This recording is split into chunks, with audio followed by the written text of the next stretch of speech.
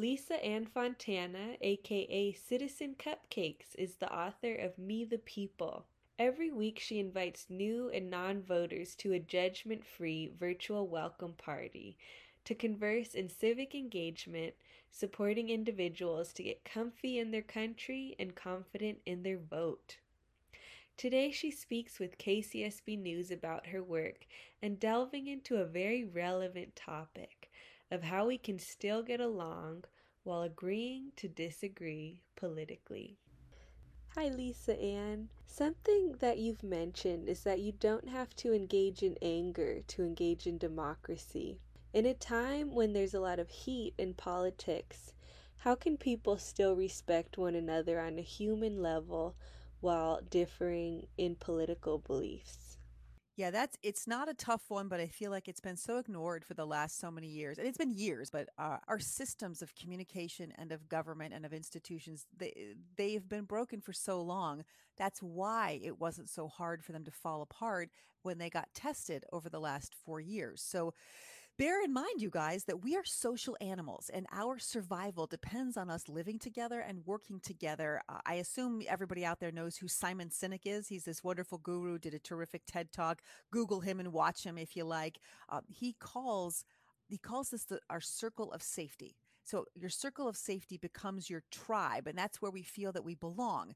You feel safe among your own, and that natural reaction of feeling safe is trust and cooperation. That's our human condition. So we literally need to feel safe and we literally need to trust each other and cooperate. So stepping out of that reality and into those uncharted territories to engage into democracy, it's challenging, it's scary, and that's why it requires training. So, real quick, let me talk about two words that are used as if they are the same thing, but they are, in fact, entirely different, and that is moral and political. Now, moral means concerned with the principles of right and wrong behavior and the goodness or the badness of your human character. But political, that relates to the public affairs of a country. That's the art and science of the way we are together. So, when you differ politically, it doesn't mean you differ morally. So you want to, when you're painting someone with a big brush of that intolerance for who you think they are morally, because of their political views, well, now you're going to run out of friends and family and coworkers really fast. And then over time, we're going to make fewer and fewer friends, and we don't keep deep relationships over time. And going back to that circle of safety, now you don't have one. So pretending that moral and political are the same thing or that we should judge people harshly by their politics, it's not only wrong, it's actually not in our best interest for our survival. I think we've all seen that. So you come into that idea of being able to have these conversations respectfully. Think about debating your favorite superhero or your favorite actor when you're out hanging out with your friends. When you find out somebody likes one actor over another, you don't decide they're a terrible person. You just vigorously disagree and then pass chips or drinks. But debating and disagreeing, it rarely means hating or being hated because of it. So we have to change our approach. And that's just a good first step. So implementing a few ways to communicate with people so we can have civil discourse is easier than you think. The truth is, and this is really hard, the first thing you have to do when you're engaging with someone who has ideas on which you do not agree, you have to ask them a question to learn more about why they feel or think that way. And you'll notice the second you try it, wow, why did this lady tell me to do this? It's very uncomfortable. It's very upsetting. All of my anger is rising because it's a skill we have to learn. We look for that tribe to feel safe. We look where we have like minded people because it's a better place to be because we don't have to work very hard. But we can't be a dynamic country and a dynamic people if we don't venture out. And part of that venturing is bringing new people into your world and being willing to have a conversation with a person who doesn't agree. Within my book itself, I have quite a bit more information on how to engage in that conversation, but that's the first step you can do. And then there's a few other things like putting down your phone, all electronics go away, making sure you have enough time to have a conversation with someone. Never start an important conversation on a topic like let's pick a hot topic, abortion. That's a Mm. big topic.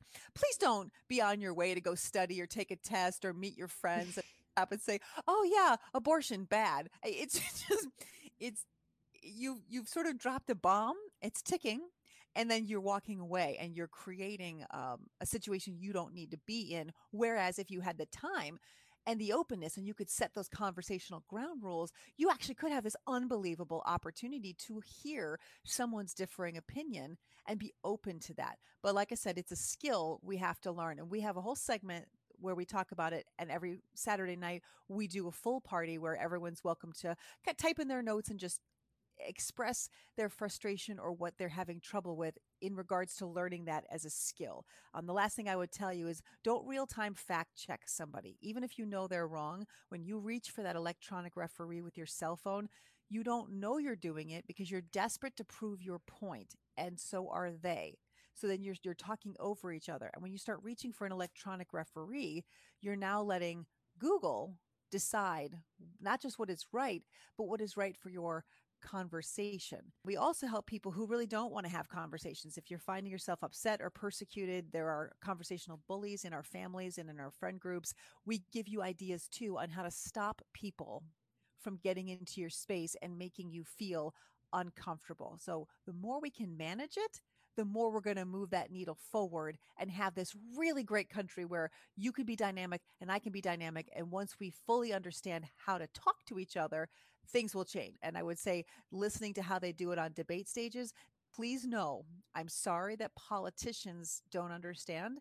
Civil discourse is how we talk to each other as people. And that is not what we see on debate stages. So just know if you come to my seminar, we will show you actual communication skills that make you, what's that thing? Smile. Something that I'm curious about, and you've talked about in your videos, is the rainbow ideology and how to remain in your own political boundary without ruining relationships, which is a huge problem I've experienced within my own life and know far too many people who are experiencing the same. So, what exactly is this, and how does it help us to understand the dynamic nature of one another? All of our experiences and our thoughts and those people who come in and out of our lives, that helps shape and create who we are, and understanding not just who you are, but opening yourself up to being a curious mind to understand how and why someone else got to where they got.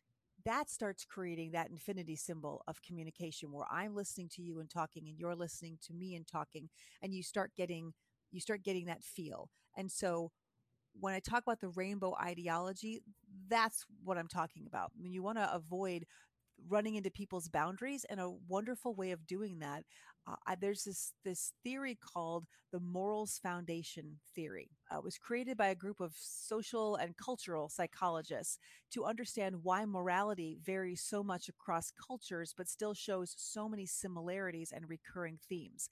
And they walk you through how to begin a conversation with somebody that you don't believe, that you don't see eye to eye with, while maintaining your own boundary. And so when you want to talk to somebody who disagrees with you ideologically, the important thing you can do is start on their level.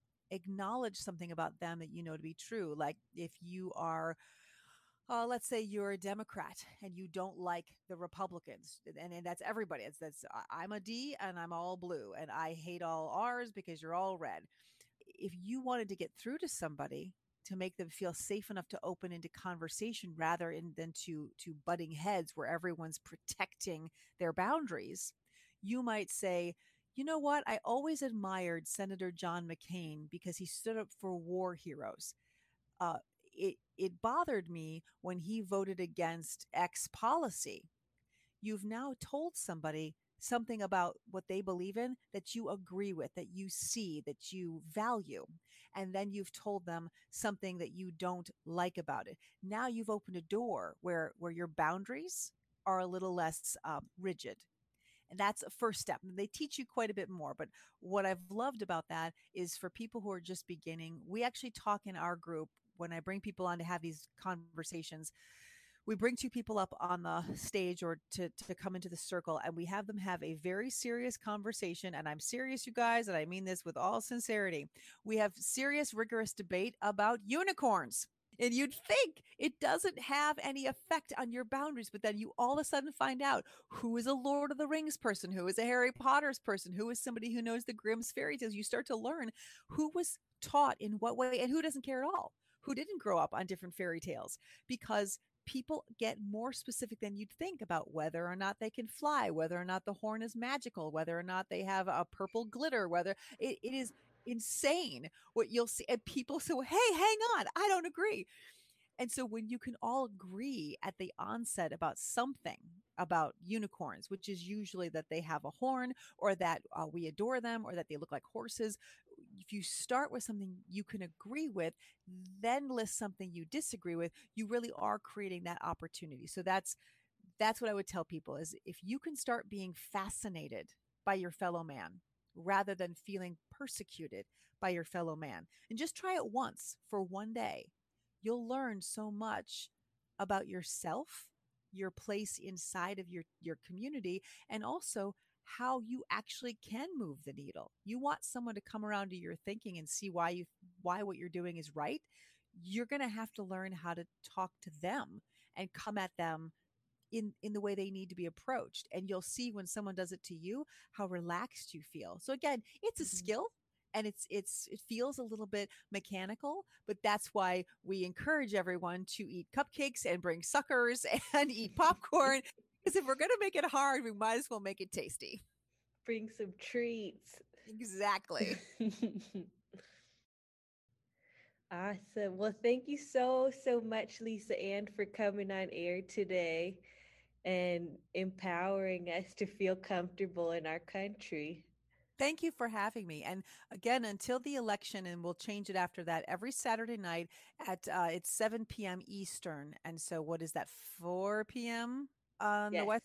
4 p.m. on the West Coast for all of you. Please join us. We have a party on Facebook Live, but all you have to do is go to the website, methepeoplevote.com. All of the social media is there. If you click on Facebook, you will see the invitation. You can see it live. You don't have to sign up. We would love to have you, and then spend a little time on that site, because we also have 60-second civics. It's a YouTube set of programs, set of videos that will show you everything you need to know to pass the citizenship test. We're not going to test you. We just want you to feel really comfortable in your country. And then we have a set of videos you can watch that show you basics, what mail-in voting is, what it might feel like, what are the pitfalls of walking into your polling place, all the little things right now that are on your mind if you're getting ready to vote. We cover most of them. And anything we're not covering, you want help with, you can reach us on the website, send us an email. Do our absolute best to get you the answer or to get you to the people who know them.